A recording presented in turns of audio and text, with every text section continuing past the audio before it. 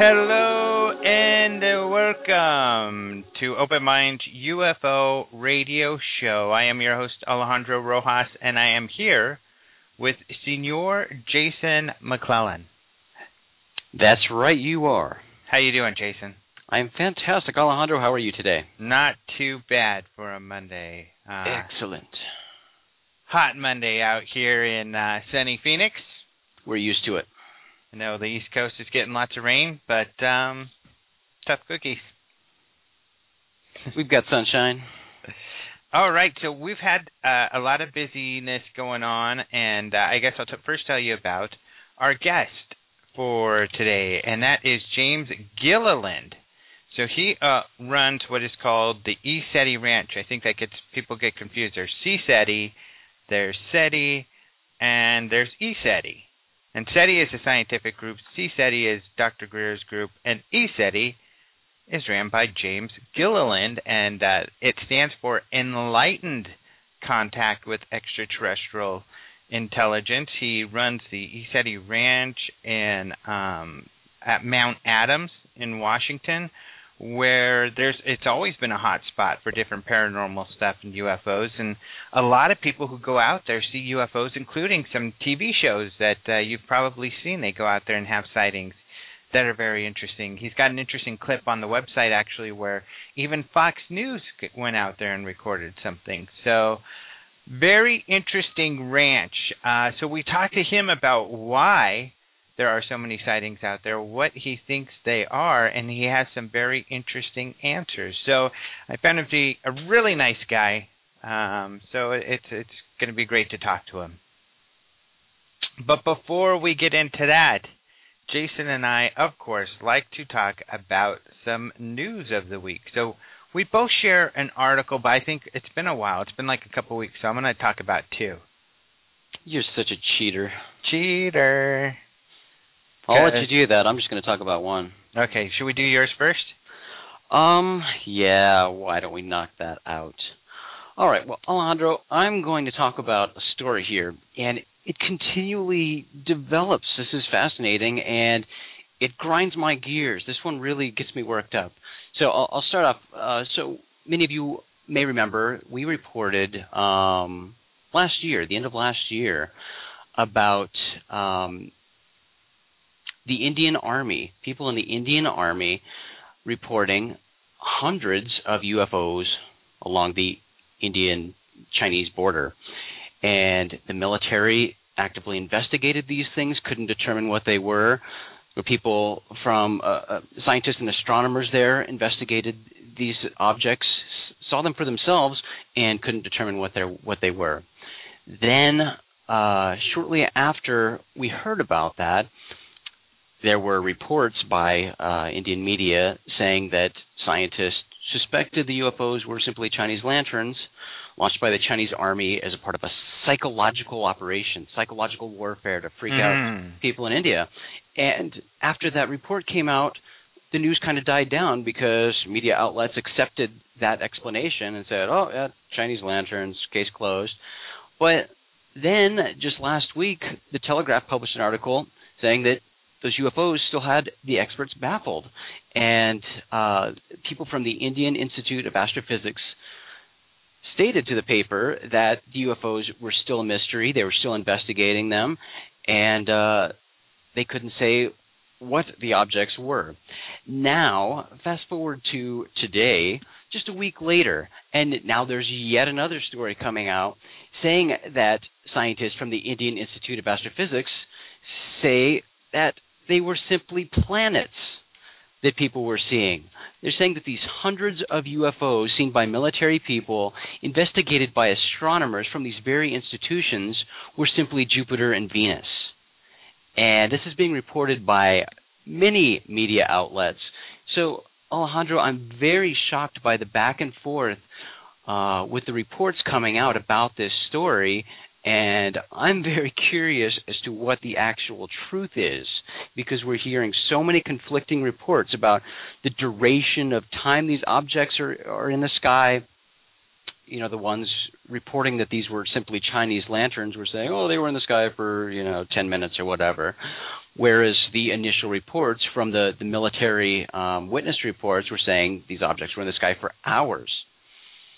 So, and now we have astronomers, and I will point out again, I just mentioned it, but the initial investigation, when the astronomers from the observatory there investigated these things, they specifically ruled out planets and other celestial bodies. Now we have other astronomers saying, oh yeah, Jupiter and Venus.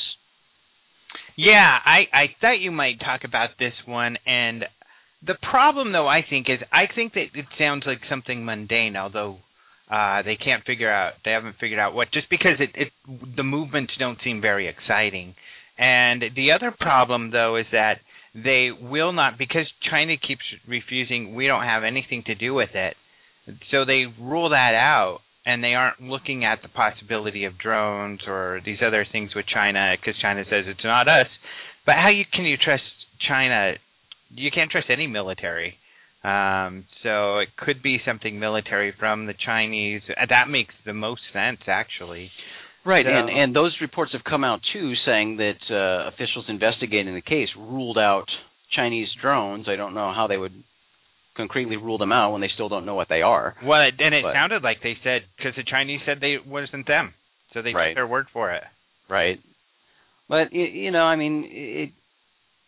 based on the description, it sounds like it could be something mundane. They rise and hover along the horizon for around 3 or 4 hours before fading from sight.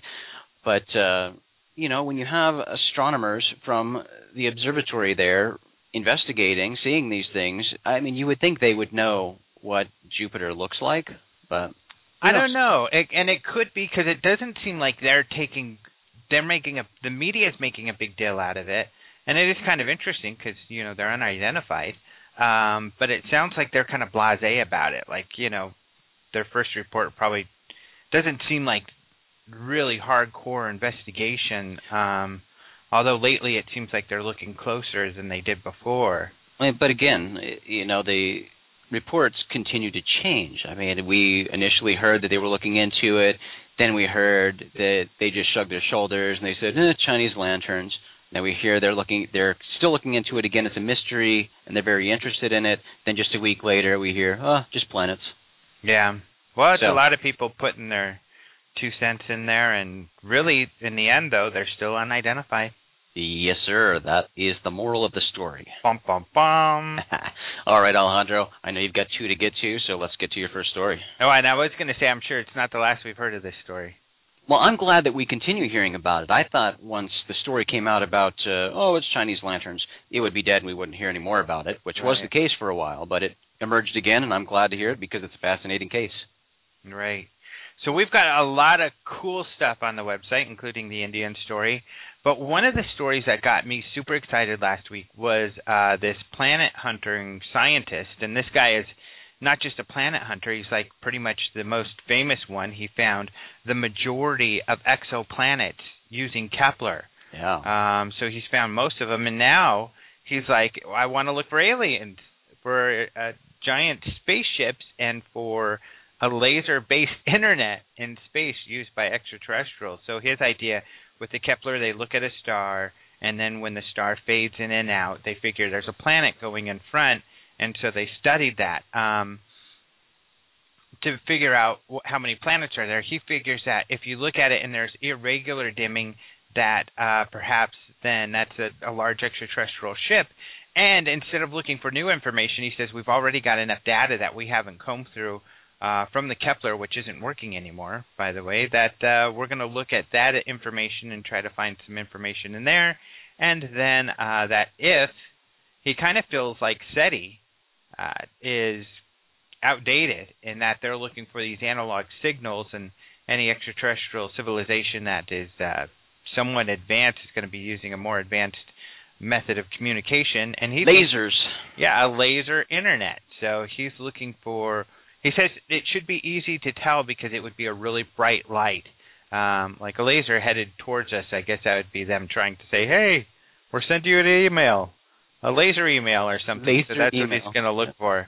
So that's really cool, I think, that this guy's so into looking at for ET that he's starting to do this, and he's gotten a grant to do this work. Yeah, it's really awesome stuff. So especially from such a prominent scientist. Yeah. And, I mean, look how much attention Kepler gets. And you've got this guy who's identified the planets based on Kepler data. Yeah, I think it's fantastic that he's the one doing this. And, oh, poor Kepler. They're trying to bring it back online. I hope they do, because Kepler's done some awesome stuff for us. So. Yeah. Poor Kepler. Hang in there, Kepler. Beep, boop, beep. Did you hear that? I just heard Kepler respond. That's crazy. That's sweet. He sounded a little upbeat, didn't he? Yeah, he did. He's doing better. Thought he'd be more like a sad R2. Yeah. Right. That would be scary. But luckily he sounded happy. Yes. So the other I just wanted to talk about, we posted late last week, was MUFON's Best UFO Video Case of 2012. While we were there at the MUFON Symposium, they handed the press their top 10 sightings as determined by their Science Review Board. So it had some information, but I did some digging to find out some more about it, and we posted that video. And I think it is very intriguing. They find that this, you see this round object, and this was a lady in Georgia who during the day saw this. Her daughter pointed it out. She was with her kids and a friend. 2 or 3 different cell phones got videos of it, and it's like this round thing floating, but it looks like it does have lights on the perimeter because the perimeter is kind of shining. And I think it's a pretty cool video. What do you think? Do you think it could possibly be a kite? No, I don't think it's a kite. But I think it could be, especially because there's no string. Kites, I've never seen a kite where you couldn't see the string. The other thing is it moved up. According to them, it was moving towards them and up. Now, it could be a balloon. It could be some kind of mylar balloon, and that the flashing light effect is light, the sun reflecting off the balloon. That's right. If it's not something strange, or sure. I suspect that could be what it is. That's my best guess. Yeah, it definitely is an interesting video. Yeah, I'm not sure what to make of it. Yeah. So we posted that video on the Science Review Board that they've just put together. It's pretty exciting, too, because it's lots of engineers and scientists that have worked with, like, NASA, Lockheed Martin, Northrop Grumman, and a bunch of things. So hopefully looking forward to more cool stuff. And then we do have the other 10 cases.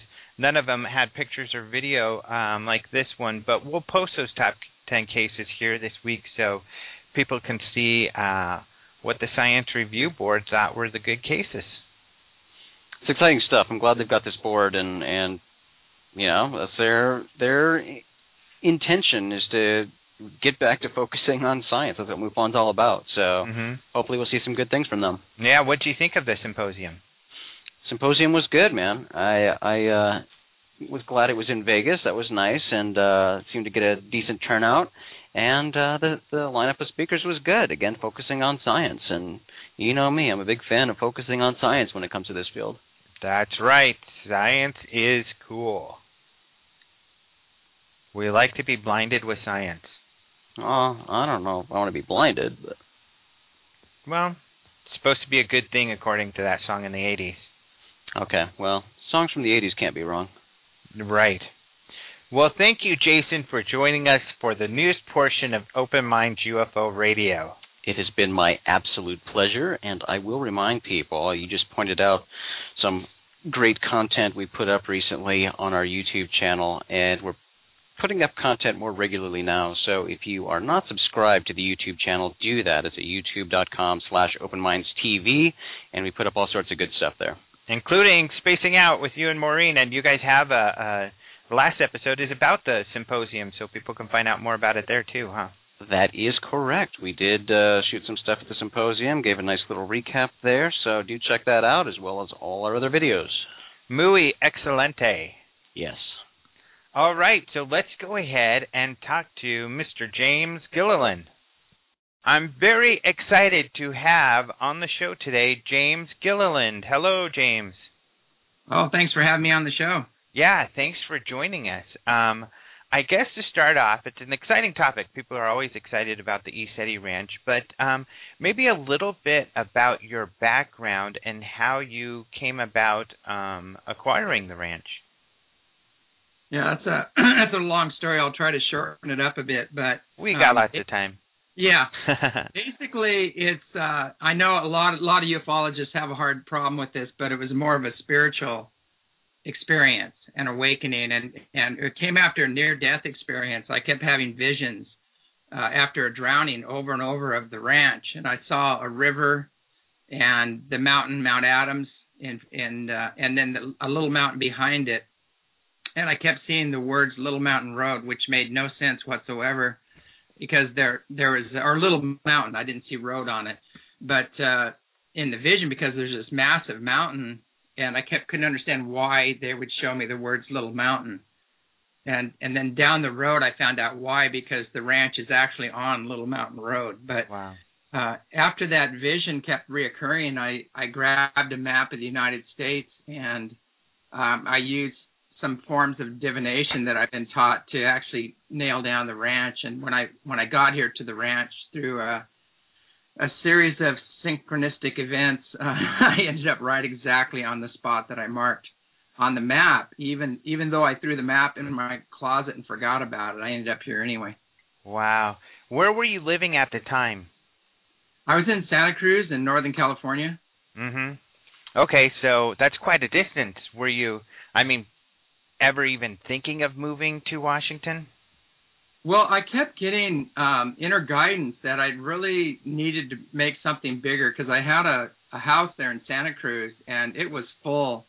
And we were teaching deep meditation techniques, inner sensitivity training, teaching people how to, get into the higher self, the higher aspects of self and things like that. And I kept getting a message that it was time to build a template of a very spiritual community that lives in harmony with each other and nature, and covers, body, mind, and spirit, all aspects, and try to create a template where people could come and see a different way of living, to kind of get humanity off this self-destructive program it's on. Mm-hmm.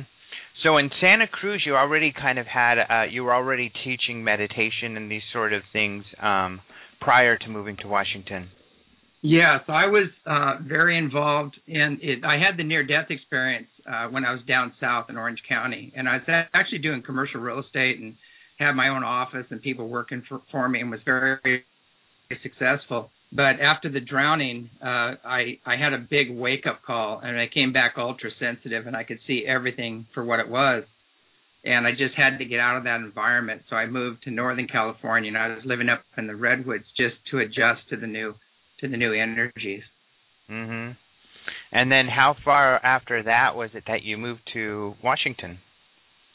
Well, that was, I've been here 26 years now. Wow. So 26 years ago that I moved here. Mm-hmm. And I think I was in Santa Cruz for a little over 6 years. Mm-hmm. Now, when it comes to UFOs, were you already into that topic before moving out there?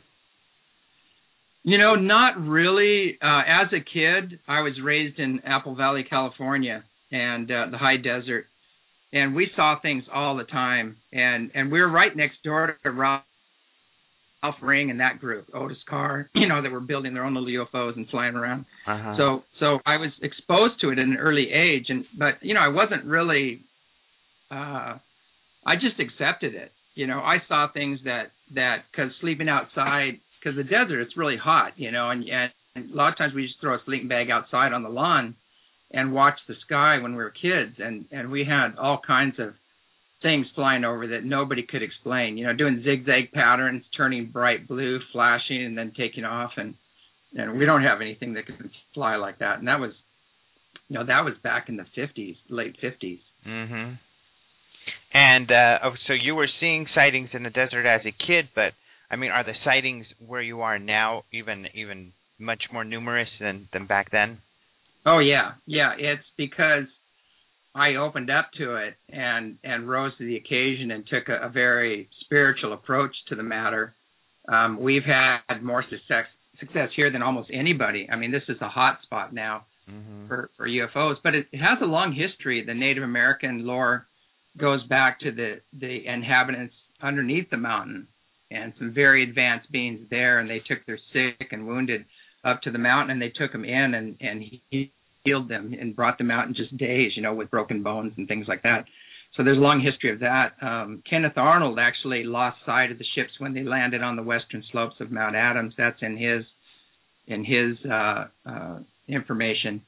And then Dr. Jalen Hynek, all of these major, I think Greg Long, Bill Vogel, David Akers, all of these people have done investigations up here with these intelligent lights that keep appearing, and we're also having metallic ships. We're having everything here. It's pretty crazy. We're having solid metallic ships we're getting photographs of. We're having etheric ships and massive light ships and triangles, giant cylinders, even pyramid-shaped ships, just like every color that we seem to be photographing here. So it's it's quite an event that's unfolding here.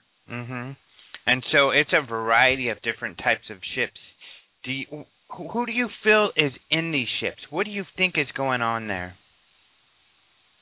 Most people couldn't really handle that answer unless they did some real serious research, because there's so many different groups that have ships that have this technology. Our ancient ancestors had this technology, and it's all throughout the Vedic scriptures and it's even in the Bible and other ancient texts. The Vimanas, the Atlanteans and Lemurians, they had this technology, and they went inward after the floods and joined some other groups, living underground in facilities. And some are coming from distant systems, like the Pleiades, the Orion system, near Sirius and those areas. So, and it's also interdimensional. It's not just this dimension that's going on. So it's quite a big picture. The sad thing is, I'm sure you've seen it in the UFO community. It's so competitive and split up. And I gave a lecture there a long time ago at the Congress, and it got a standing ovation. And I told people the only way we're ever going to get the truth out on this enigma is for everybody to put their information on the table and share. Because it's all the above. It's not just one thing, but everybody's trying to fight for their reality or their truth. One group will say it's just nuts and bolts. Another group will say it's the Germans, who back engineered this stuff a long time ago, flying in from the North Pole or whatever. And then you got other groups saying, oh, it's just the Greys that are here to abduct people, and do genetic experiments. And then you have other groups that say it's all benevolent.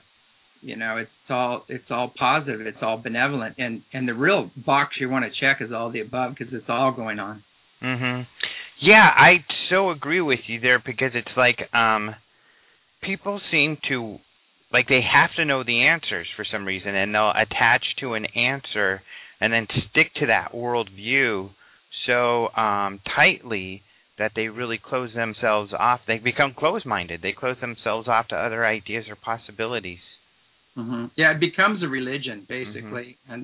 And it's sad, because you really have to transcend all cultural and religious beliefs to understand this phenomenon, and start reading all the ancient texts and do the research, with an open mind. And then you're going to start figuring out what's been going on for ever since. I mean, it's been going on for 650 million years, believe it or not. And that area there, so it sounds like you feel it's lots of different types of phenomena that are going on there.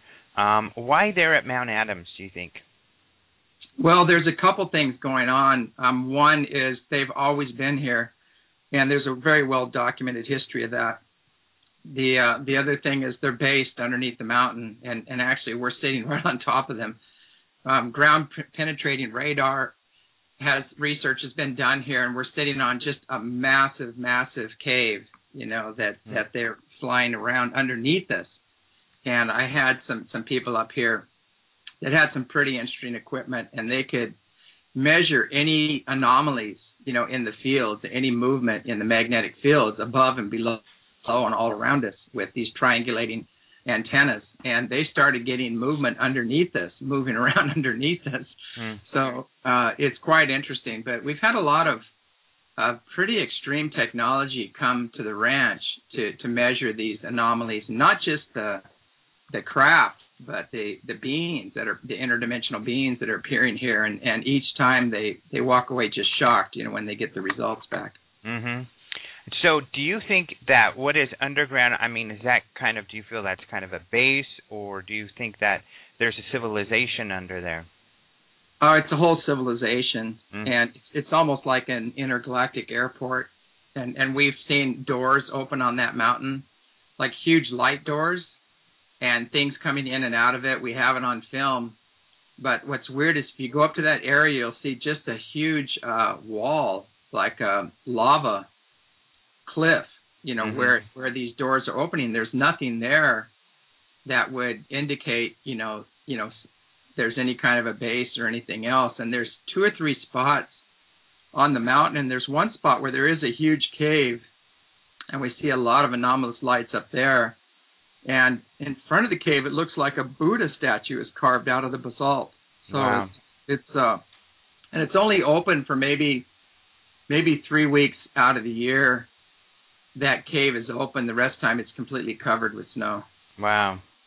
So I guess before we go further, because I love these ideas, and I'm sure a lot of people are thinking, maybe some people are thinking these are kind of some pretty fringe ideas, but I guess to establish that for people who aren't aware, I mean, Mount Adams has a lot of sightings, and you've got a lot of great videos, for instance, on your site on some of the television shows that have gone out there, and it seems like most of them, if not all, have kind of a spectacular sighting of their own. Yes, basically, yeah. We've had ABC out here, Fox News. We even had Jay Leno send a crew out here, but he canned it, because I think they were going to make a joke out of it. And the problem was the UFOs showed up, and they split off in 2 different directions, came right at each other, and then went off, like they were going, one was coming in from the north and one was coming from the south, and they split off going east and west. And they got some amazing footage, but they canned it. We never heard anything else about it. But, Robbie Williams was out here. Danny Dyer did a special out here. Paranormal State came out, and we told them exactly when and where these ships would appear, and they had their cameras ready.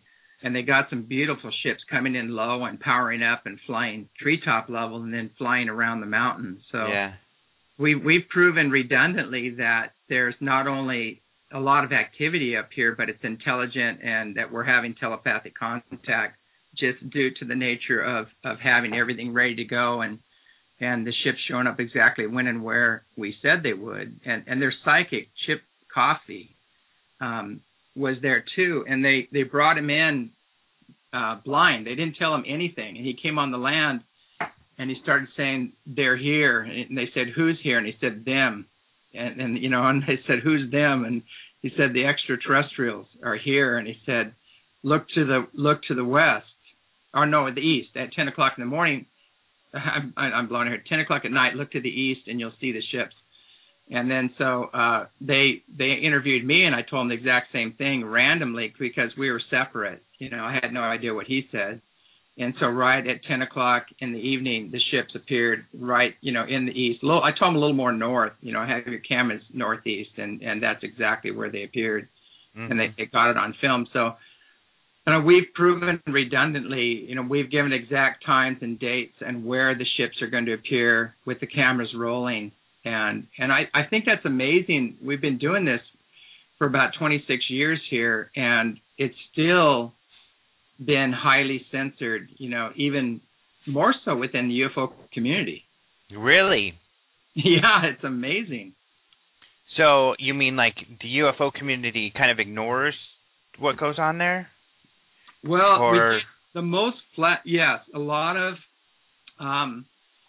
certain, I won't mention names because I'm going to be speaking at one of the most major UFO stations that covers UFOs. The biggest station won't have me on the show, and I think it's amazing. But you take the International UFO Reporting Center with Peter Davenport.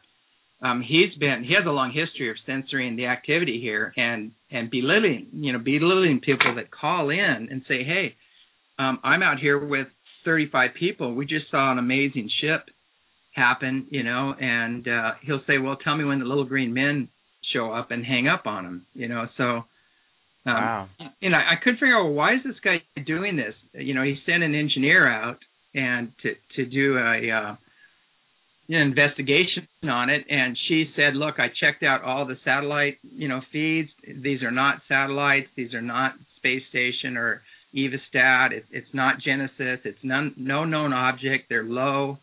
They're morphing. They're making turns. They're doing things that there's no way that they're not any known object. And one of them got really big as it came towards her, and she hit the ground. Wow. She scared the crap out of her, actually. But and so she wrote this all up in a report, and she gave it to Peter, and he goes, well, and then so he sends a thing out as newsletter saying that his engineer confirmed that we're seeing nothing other than meteors and satellites. And so people are taking his word on things. And unfortunately, between him and the radio show that he comes on all the time, that group there's some major censorship happening. And what's really weird too is they called me up to come on the show, and I was waiting here by the phone, and I just got pulled at the last minute, and they just from ever since then they refused to have me on the show again. So some shenanigan happened. I don't know what it is, but that same thing has been happening a lot, which actually led me to see that the field of ufology. Yeah, what is sad is that a lot of the UFO community has been highly infiltrated with a lot of disinformation people, a lot of misinformation, and a lot of intelligence and in there that at the highest levels, and that's what we've seen over and over again, and even some of the people that come up here, it's amazing. They come up here and just try to throw monkey wrenches into things and sabotage things and things of that nature. And so we always document everything that happens here, even while they're here visiting. Mm-hmm. And there are some people very high up in the field that were among, 60 people in the field, saw an amazing ship fly in and power up and make a turn, and the next day said nothing happened. Really? Yeah. And so through this process over the years, I've learned who's who in the field and who you can trust and who you can't trust. And it's very sad because there's very few people in the field you can trust, and so, it's sad, but I really think about if we're really going for contact and we do want to contact these beings, and if they are extremely advanced beings, most likely they're very spiritually advanced, and I think they're waiting for us to get our act together before they come in. Mm-hmm. And a lot of the things going on in the UFO community is directly adverse to contact. I mean, there's no reason for them to contact us if we can't get our own act together. Mm-hmm.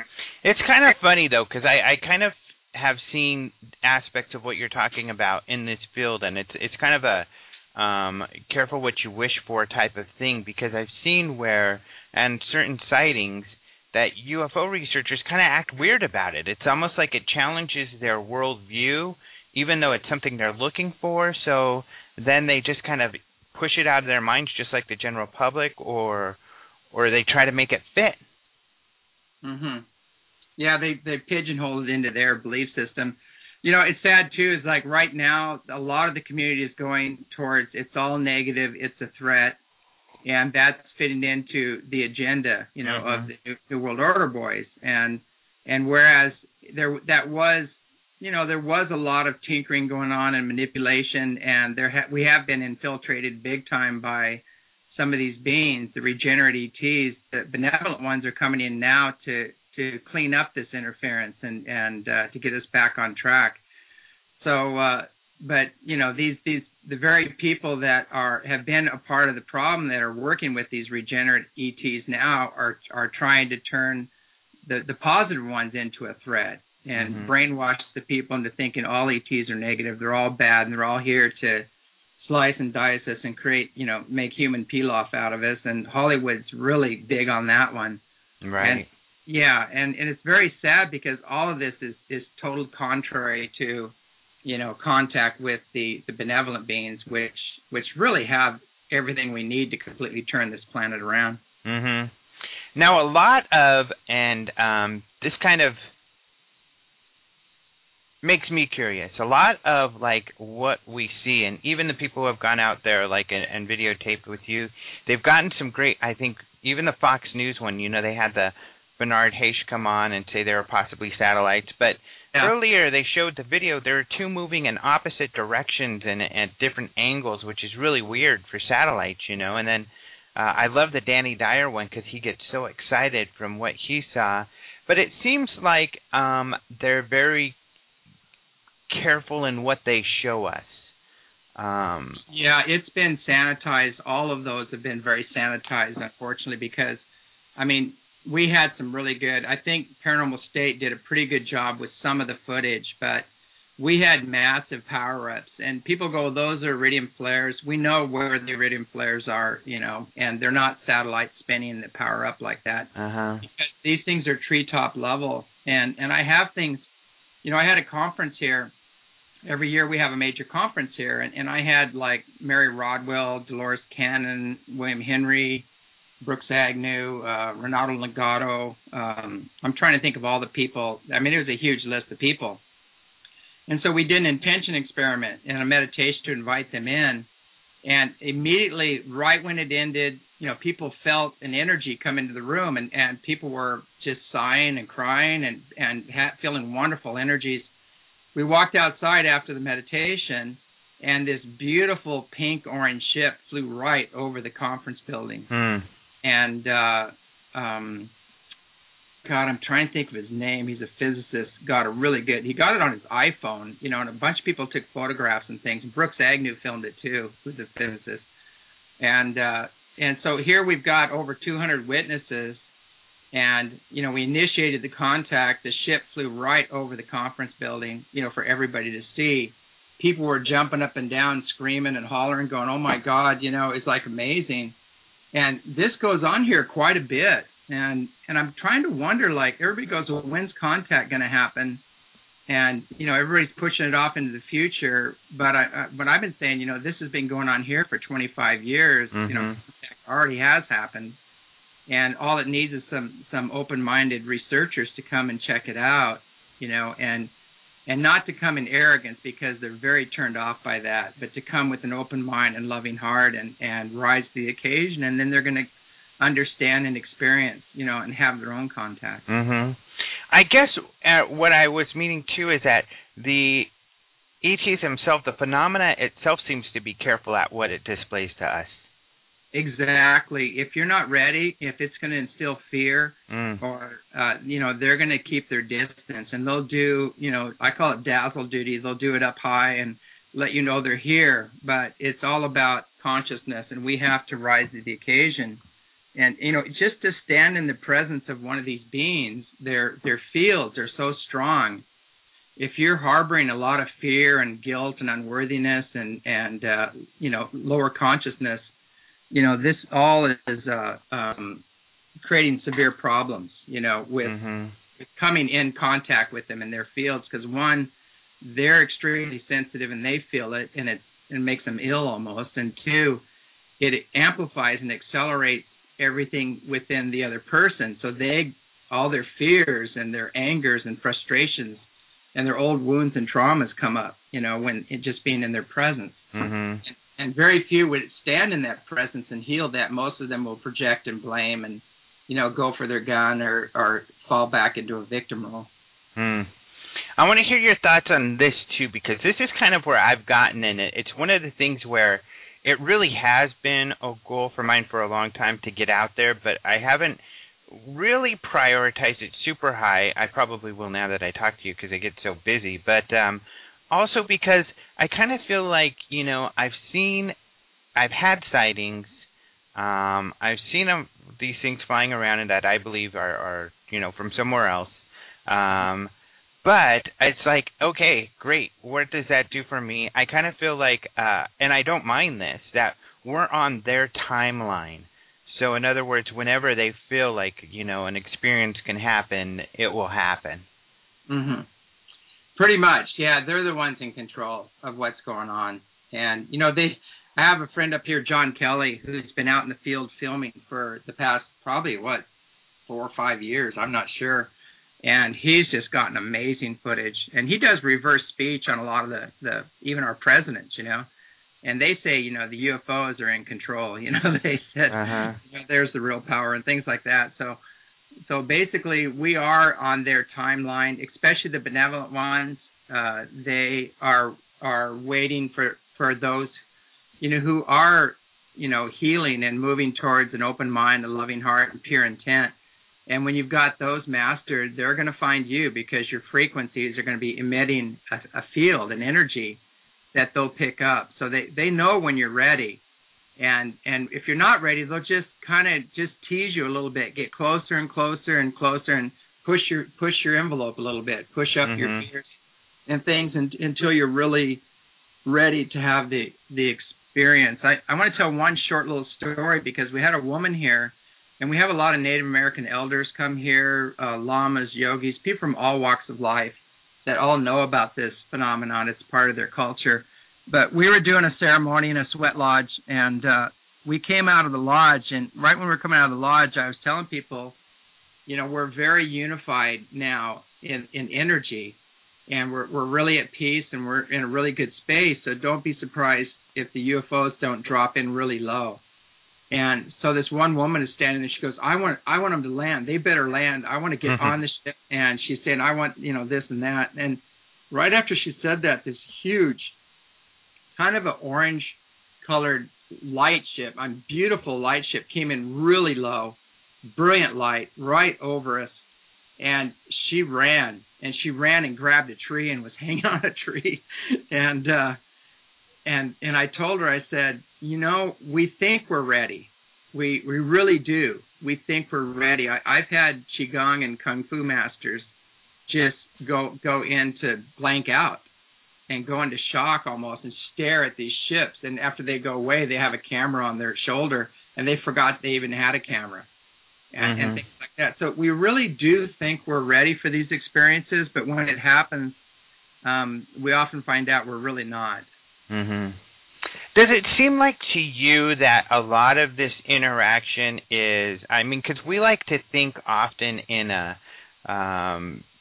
like us and them as far as these large communities just contacting or communicating back and forth, and it seems overwhelming to think that maybe these things would be interacting with people like one at a time, but it almost seems like that's the case. It is kind of an individual kind of growth or experience. It is, and they don't want to get behind any one religion or government or anything else. They want us to transcend that, and they, somebody asked me, do they believe in God or do they have a God? And I said, they have their leaders and their masters and their history, but the God that they worship is an unseen God. It's like the creator in all creation. It's more of an intelligent design program that they're looking at. And the bearded God that so many people are involved with, that image came from the Anunnaki. They were the bearded gods, that came to the earth, 450,000 years ago. But there were many other experiences. The Earth's history goes back 650 million years, according to Cremo, Michael Cremo and other researchers. There's been advanced cultures here, and that have, we've had to start over as primitives due to pole shifts and meteor strikes and things of that nature. So the archaeology is there. They're digging up the ruins and finding them, and a lot of it's hidden, but because they don't want to upset the apple cart. But we've been around a long, long time here, and we've had many different civilizations start up here. The Earth's been colonized over and over, and we've had Lyrian colonies here, Palladian colonies here. Atlantis and Lemuria were started by the Palladians. There's been so many different races here. So, we are the ETs we've been looking for. I mean, they're our ancestors. We're genetically connected to these beings, and we're connected to a lot of different ancestors, which is why we have all the diversity here on the Earth. Mm-hmm. Some of the sightings out there, because just to also let people know, another reason why I am excited to talk to you, and I find this all interesting, is that so many people I know, I think everybody I know who have gone to the East Eddy Ranch or Mount Adams have had their own sighting. Some of them very skeptical people, so they're been really excited about it. A lot of the sightings I've heard of have been things that are far off on the mountain, such as some of your videos. However, could you describe maybe some of the really close, how close have some of these things gotten, these physical crafts? Well, personally for me, I've had interactions with them ever since I was a kid. And I've actually been on the ships, and not just physical ships, but other dimensional ships. Because after my near-death experience, I learned to go interdimensional with a lot of training, through lamas and yogis and things of that nature. But this is way outside the box, and it's hard for people to understand that we're not just a body and a personality. We have a spirit, and that spirit's multidimensional, and it goes all the way back to the source. So when we understand that and really do our spiritual practices, we start to engage the spiritual side of ourselves, the multidimensional self, and then we can have these multidimensional experiences. But relating that back to here on this level and bringing that into this matrix that has everybody trapped in the physical and everything is external is a rough road, to haul, because you don't have any mirrors, or there's very little agreement on that other than the physicists know that these dimensions exist. Michio Kaku talks a lot about it, and saying a lot of our contacts may not be coming from another world, but from another dimension. Mm-hmm. The different beings that you see, how often do people see those, and how close do these beings get? Well, there's a lot of people I know of that are having face-to-face contact, and they're having beings appear, in their living rooms and things like that, and in their meditations, they're popping right in. So that's happening on a very big scale, especially after people come here and go through some of our courses or go through the transpersonal release sessions, those are interesting too, because we had a scientist come here and film one of the sessions, and one of the sessions, a seventh dimensional being came in from the plane of bliss, a golden light being, and he actually filmed the whole thing as it came in, and everybody's bodies turned pixelated out into white light, and during the healing process. And then another being came in, and her energy was pink, and another being came in and it was green. But we have that all documented on the website. So, you're talking about seventh dimensional things here, and most people aren't ready for that. But this phenomenon, a UFO, you have metallic UFOs, with physical beings on them. You have energy UFOs with energy beings on them. You have light ships with beings with magnetized light bodies on them. And so all of this, but very few people can access the higher dimensional aspect of contact. Mm-hmm. And the contacts, I guess, are they more kind of an interaction where it's kind of experiencing each other, more of that kind of thing, or are these contacts, I guess, intended to help us move to a place where we can all be in connection with them?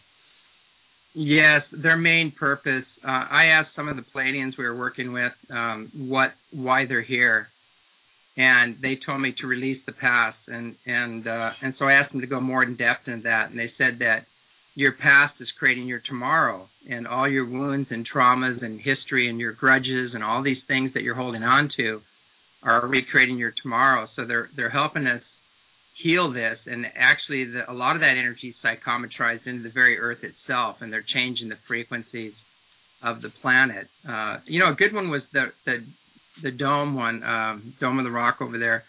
A lot of people are trying to say that was fake, but the first footage was real, And then they threw a lot of fake footage in after that, as they always do, to try to divert people from it. But that ship was actually a feline race from Sirius that came in. And you can see the ship interacting. If you really look at it, you can see it interacting with the ground, and this beautiful energy coming off the ship and interacting with the ground there. And when it finally takes off, a power burst goes off, and it hits the whole area. And we found out through telepathic means that these beings were there to change the frequencies and all the old religious psychometrized energy in, the Wailing Wall and the Dome of the Rock and all the other things there to give us a chance to reboot, to reboot consciousness, because these are they're like, oh God, they're very sacred places. They're power spots on the planet, and they're connected into the grid on major grid lines. And so when they change the frequencies there, it helps the entire planet, But this is things that most people wouldn't understand. This is really high level understanding of what's going on.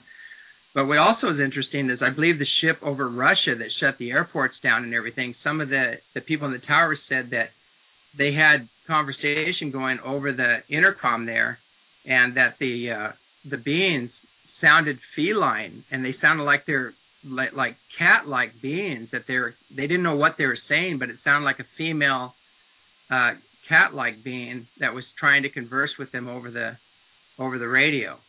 And so that ties into a lot of the information that we're getting, as well as our contacts here with some of the feline beings. They're humanoid, they're upright, but they're more feline. Mm-hmm.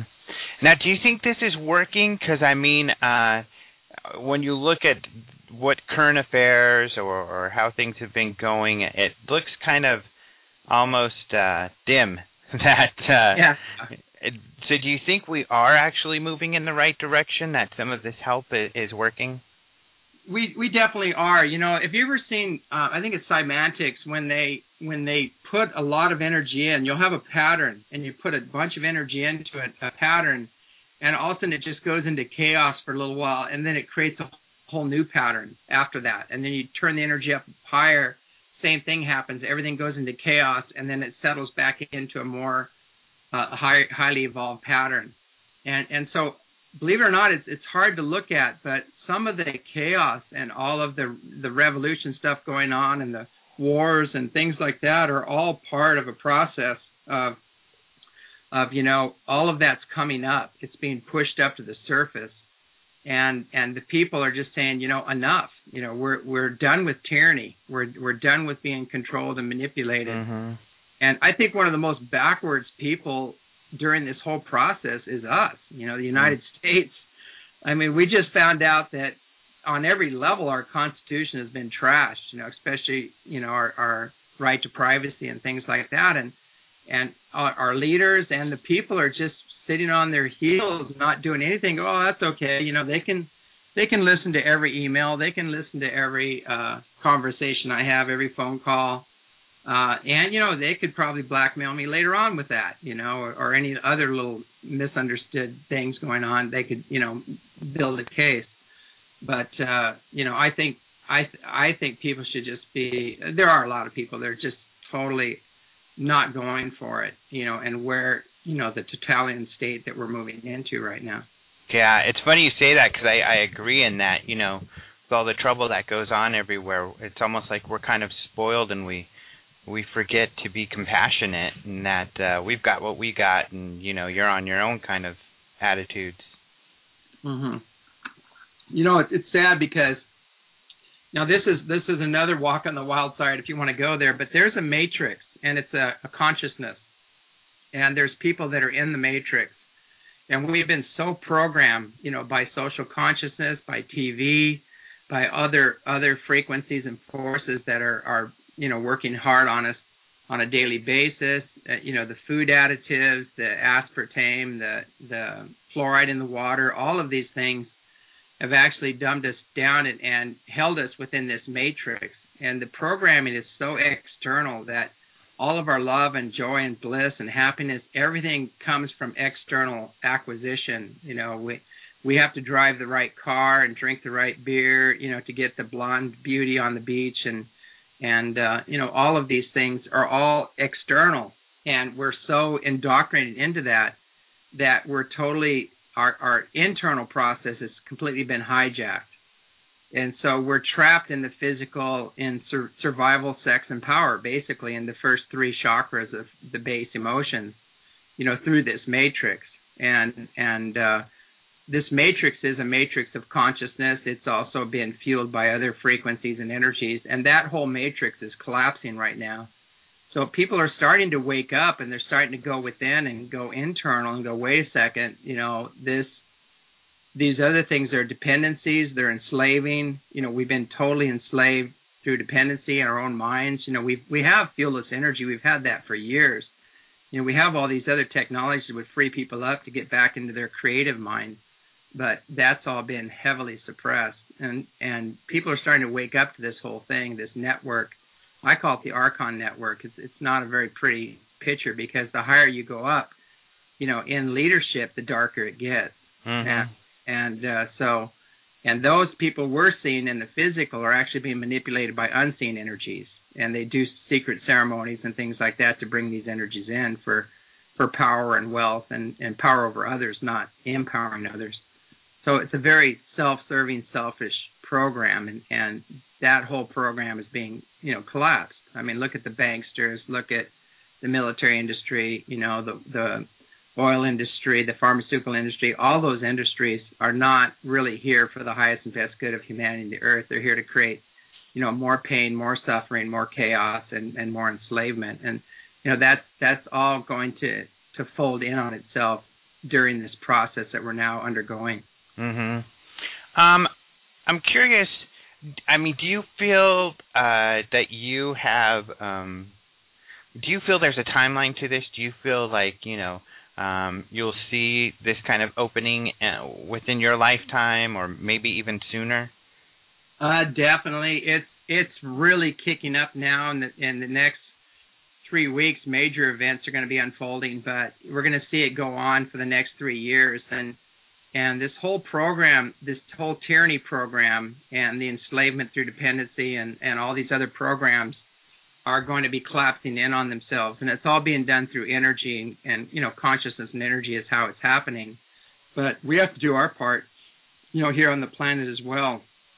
So it's a matter of communicating with each other and, getting back to the basics and following the universal principles that are necessary for a healthy society and environment, or universal law. Mm-hmm. And that's written in the heart of hearts of everybody. We all know what that is. And we just have to get back in touch with the heart and start communicating with each other. And that's the way out. Now, if people wanted to come experience this and come to Mount Adams and to maybe have their own experience, what's the best way to do that? To come to the ranch, or is there camping? What would you suggest? The best way to do it is either to call us, or go to the eSteady website, eSteady.org, and all the information is there, and give us a call or send us an email, and we'll set something up. We had to change everything here. We used to be totally open. Anybody could come to the ranch, and we just let anybody come up and do their thing and with no problems. But we started receiving a lot of problems from the powers that be and through certain agencies, county agencies and things like that. So we had to totally shift gears and go completely private. And so we actually patented the land and everything, and had to remove ourselves from jurisdiction. And at the same time, we had to not be open to the public. We have to have everything private so we can maintain our boundaries here and not get shut down, basically. Mm-hmm. So we had to go through a process. So that process is that people contact us, and then we give you a private invitation if you want to come and have a private experience. Right. And that's not the way we really wanted to do things. It's the way right now we have to do things because of the status quo and the powers that be, which are soon to be the powers that were. Mm-hmm. Now, and it sounds like you're open to people, they may not be really into the metaphysical parts, they're not sure about that, but they do want to, there may be more nuts and bolts people who want to have a sighting experience. Are you still open to those people contacting you? Yes, we are. But one of the things that I find, if you do come up here, I don't mind discernment. I think discernment is really important. But when people come up here with a bad attitude, they mess it up for everybody else. Mm-hmm. And so we've had people come up here and, and they just start, that's a satellite, that's this, and they start just making it nasty for everyone else. And, and we go, well, just wait, you don't know that's a satellite. Do you have the heavens above or the J tracker on your computer right now? And we said, just wait and observe it, and see what it does. And, we had one woman here when Above Top Secret was here, and she was a MUFON investigator, and she just started standing up and screaming and yelling and saying, these are all satellites, and these are all, you need to go to Above Top Secret and check out their website and learn about this and everything else. And, Johnny Anonymous was right there with all of his equipment, and he says, woman, I am Above Top Secret. Uh-huh. And these are not satellites, He said, I have all the tracker equipment right here, So, we get people that unfortunately are beginners that are a little arrogant, and they have they come to they think they have to save everybody or something. I don't know what it is, but, and I tell people too, it's like I can't be out in the field 24/7 pointing out what's a satellite and what's a UFO. Yeah. It's that. I try to, if the space station comes over and I'm out there, I go, hey, you guys, everybody's screaming and hollering. I go, no, that's the space station. Mm-hmm. I try to tell people. But John Alexander was here, and this beautiful triangle ship was coming in right over the mountain, totally silent. And everybody was screaming and hollering, and I was telling John, and I told the people there, I said, that's not a UFO. And they got really upset with me, and I go, it's not a UFO. And they said, why? And I said, because the light's dirty. It's dirty light. It's our light. It's not starlight. It's yellow. It has a tint to it, and because of my abilities, I could scan it. And I said, whatever's on that jet or whatever it is, it's some kind of high tech stuff. But the person on it is not very conscious. Uh-huh. And so finally, when it finally came over us, it was silent too, and we finally heard a faint engine when it came over us. And you could tell it was, probably one of those stealth bombers or something of that nature. But, it's kind of like almost a setup, like when they flew over, trying to get everybody to say, yeah, and then they'd set you up later. So you have to be really discerning and careful about that because, they're always trying to set you up, make you look like a crackpot or whatever. Yeah. Well, I think we're about out of time, but I agree with you. I think that's just good in general. It's fine to be skeptic, but you don't have to be a jerk about it. Yeah, exactly. Never good to have a bad attitude. Yeah, that just runs it for everybody. And they scan us. They scan the group, and they sense that. Mm-hmm. And that if the group's all chaotic and there's a lot of negativity there, they'll stay up high. Mm-hmm. Well, great. Thank you so much for coming on the air. I think this was a lot of fun. So people know it's eseti.org, and that's Enlightened Contact with Extraterrestrial Intelligence. And you're going to be at Contact in the Desert. Is that true? In just a few weeks here? Yeah. What that is, I'll let people know when that is. And then hopefully you'll be coming to the UFO Congress in February too then. Yeah, it'd be good to get back there. I haven't been there in quite a while. Yeah, it'd be a lot of fun. I'm sure a lot of people would love to hear what you have to say. Sounds great. Hey, well, thanks for having me on the show, and keep up the good work. Thank you very much. Thank you to James for coming on the show and talking. Some really interesting stuff. Of course, he has some very interesting ideas. Some of you might find it a little metaphysical. Some of you, I'm sure, really enjoy that aspect. But I would implore even the nuts and bolts people out there to go visit Mount Adams, because like I said, it seems that a lot of people are having sightings out there, and it is something that I feel it is a little irresponsible of me to have not been out there yet. But hopefully I'll get out there soon, because there's supposed to be a lot of really interesting sightings out there, and I'm excited to get out there and take a look for myself. I found personally that if you want to see a UFO, you go where people say they say UFOs a lot, because my sightings have been in a couple of hot spots as well. So I'm excited about that. So thank you to James. You can go to his site at eseti.org, ECETI, for more information. And for more information on all the news that Jason and I spoke about, and you can go to openminds.tv. And like we said, we're getting lots of really cool stuff up on our YouTube. So go to Open Minds TV on YouTube as well. You can get there through the site or Open Minds TV on YouTube. And you can also check out Spacing Out for more UFO news as well. Thank you all so much for joining us this week. And always thank you to Caleb Hanks for our opening music and 2 Earth Minutes for the close music. I love our music, and it was so nice of them to send that to us and create that for us. As for the rest of you, adios, muchachos. We'll talk to you next week, people.